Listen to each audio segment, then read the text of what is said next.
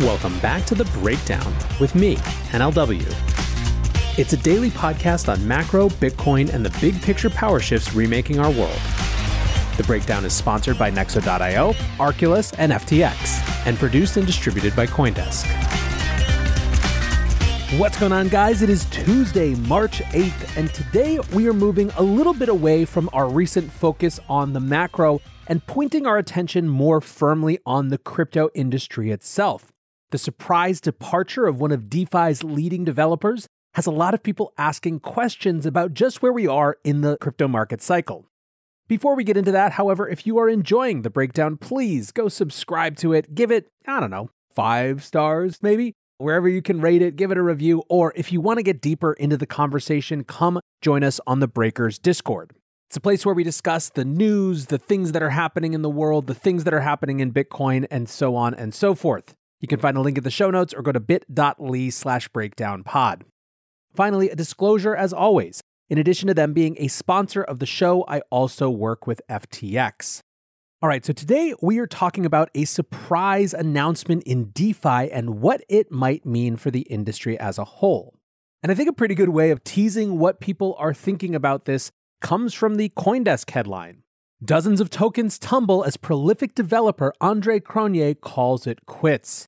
Investors are running for the exits as a mercurial developer leaves DeFi development behind. Here was the relevant tweet from Anton Nell, a longtime collaborator with Andre Cronje. Andre and I have decided that we are closing the chapter of contributing to the DeFi and crypto space. There are around 25 apps and services that we are terminating on April 3rd, 2022. Unlike previous building in DeFi sucks rage quits, this is not a knee-jerk reaction to the hate received from releasing a project, but a decision that has been coming for a while now. Thank you to everyone who has supported us over the past few years.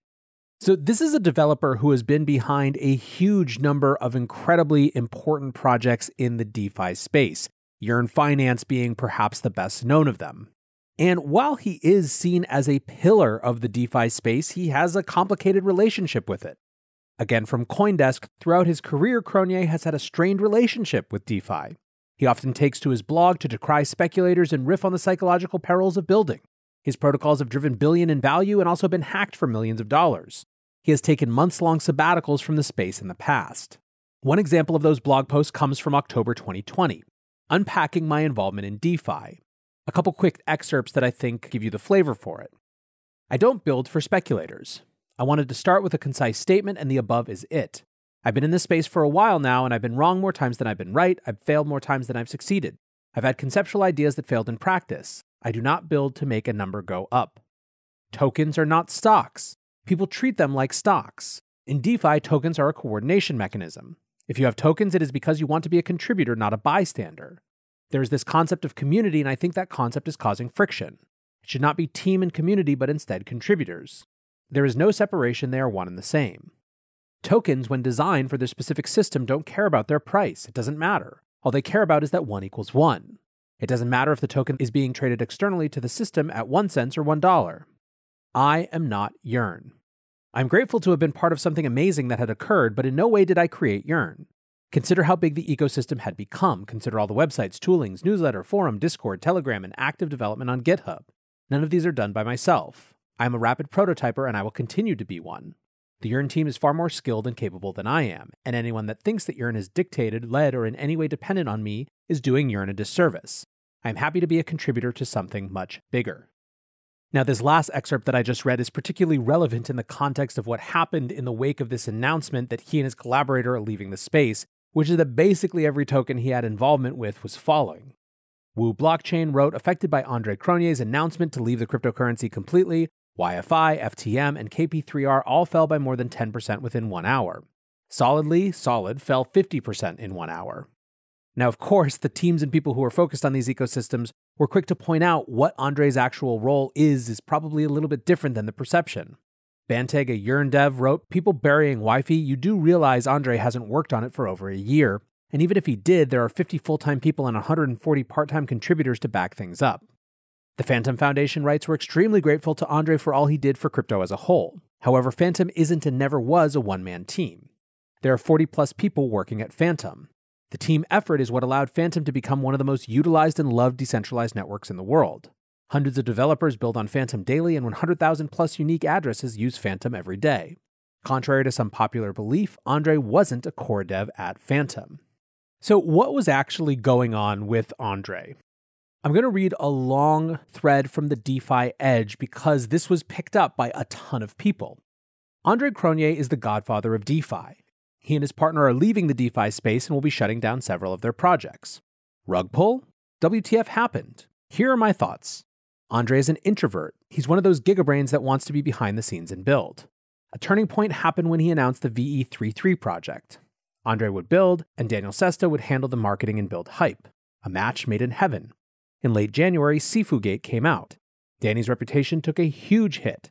Danny had to step down from VE33 and other projects to focus on Wonderland.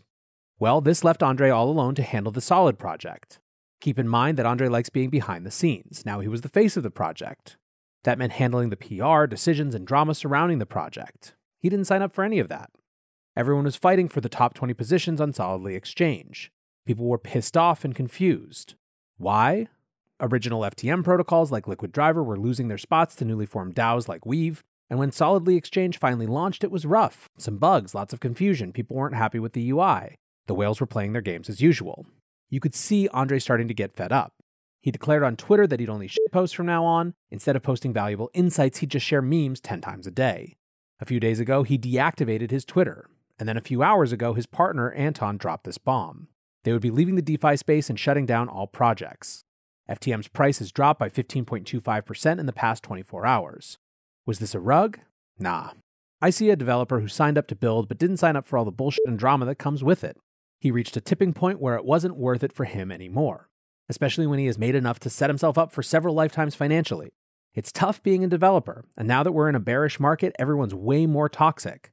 Was it worth his mental health to keep going? No.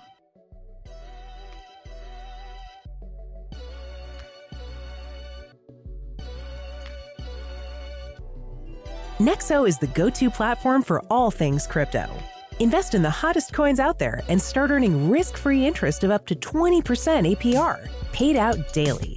Need cash ASAP but don't want to sell? Use your crypto as collateral and receive a credit line at premium rates. Open your Nexo account by March 31st and receive up to a $100 welcome bonus. Get started today at nexo.io. That's NEXO.io.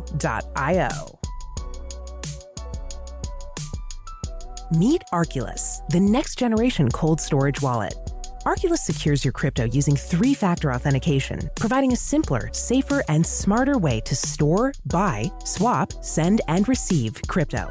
Arculus is offline cold storage. Your private keys are encrypted on the Arculus keycard and are never online. Stay safe from hackers with no cords, no charging, no Bluetooth. Just crypto security made simple. Buy Arculus on Amazon today.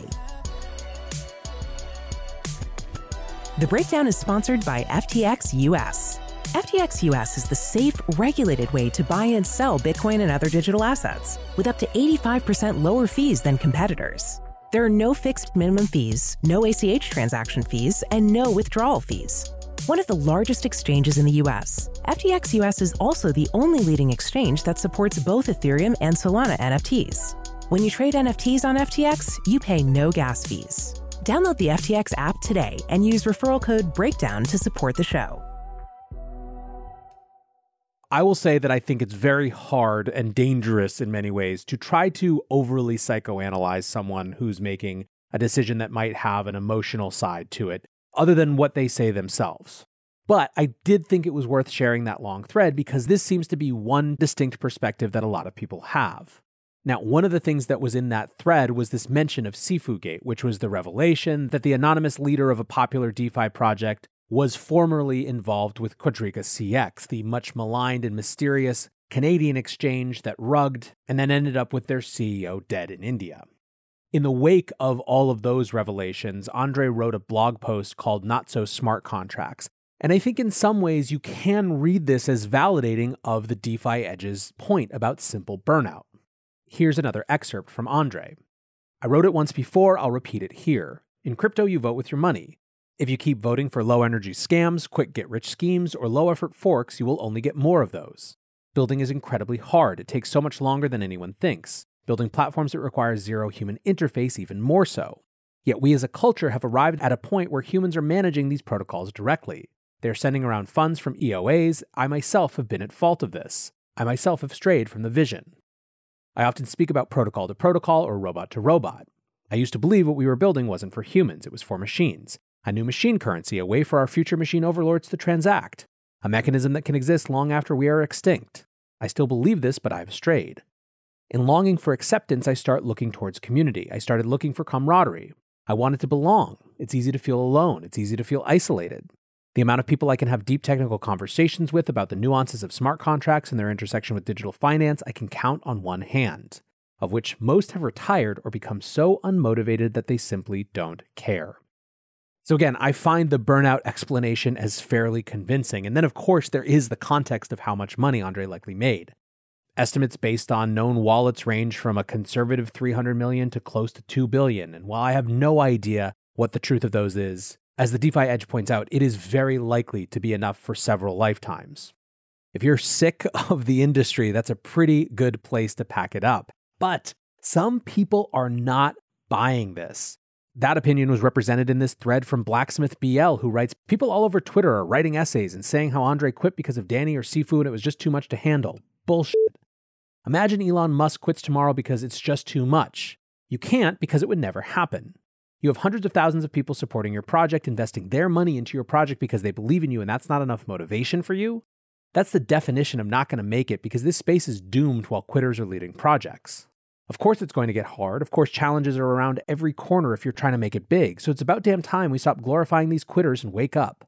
We need to find a way to prevent these rug pulls. We need to protect the little guy.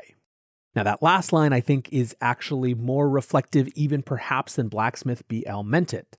There is another dimension, another part of the conversation right now, which is speculation that regulators are going to start coming down hard on DeFi. If you are in that position, does that motivate you to get out of the line of fire? Or does leaving in this way actually make someone look worse when it comes to those regulators who are trying to clean up the space? I don't have an answer to that, but I think it's going to be a part of the discussion in the months to come. Now, for investor Adam Cochran, his sort of in-between take is that this is less about Andre and more about what the industry prioritizes and celebrates, and why it needs to focus not on these lone hero stories, but on the people who are willing to do hard work in the trenches. He writes, this industry has celebrated innovators and hustlers in the good times, has been mad at the fact that they are innovating or hustling in the bad times. VC investors who push for 100x fast growth because it's best for their fund reports also over-reward innovators and hustlers. And perhaps worst of all, our token and team incentive models overly reward the early innovators and hustlers and leave little reward alignment for either late-stage hires or external teams to contribute to polish an operation. When teams try to have governance votes to adjust the reward structure, short-sighted investors often vote against any allocation of funding to teams. This can lead to a lot of mid-stage retention issues such as what we saw with SushiSwap. Bring this back to crypto and Andre. Andre is an innovator who has pushed this industry forward. But you can't get mad at him for being an innovator. That's his role. It's what he's good at and what he delivers on.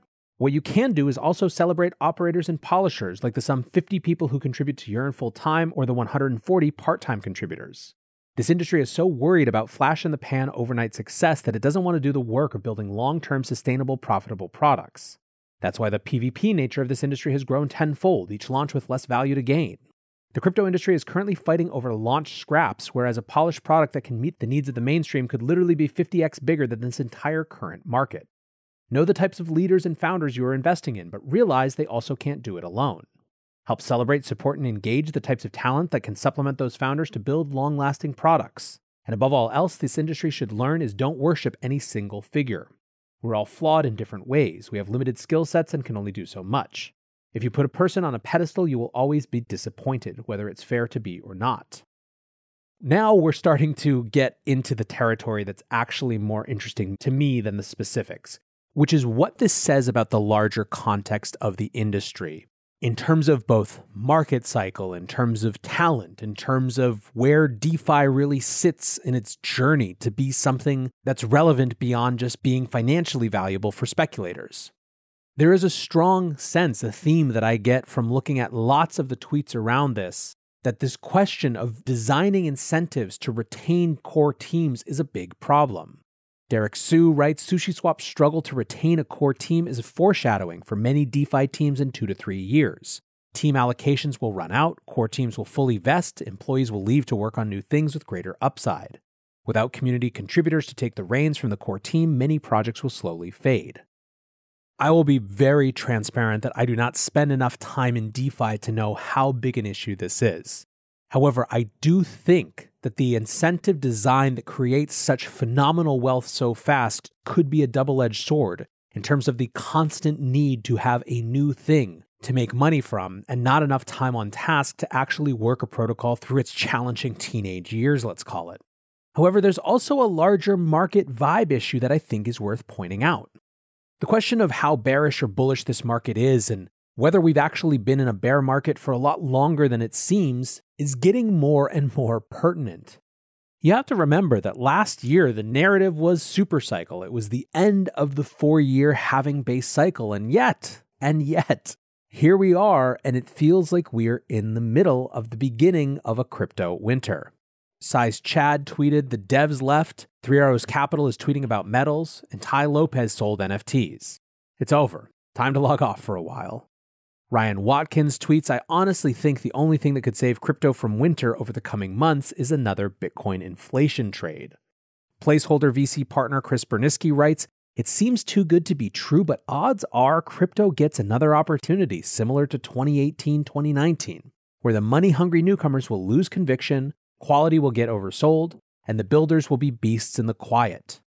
I've been bearish for months. The comments have turned from ridicule to we get it or silence. From here on out, I'll go back to being the perma-bull I am, because although I expect more pain, it's no longer the time to de-risk, but rather time to add risk through patient accumulation. He also tweeted a couple weeks later and just a couple days ago, people always find ways to convince themselves this time will be different, thinking they are special. Individuals believe they will be the brilliant one to correctly predict a new pattern.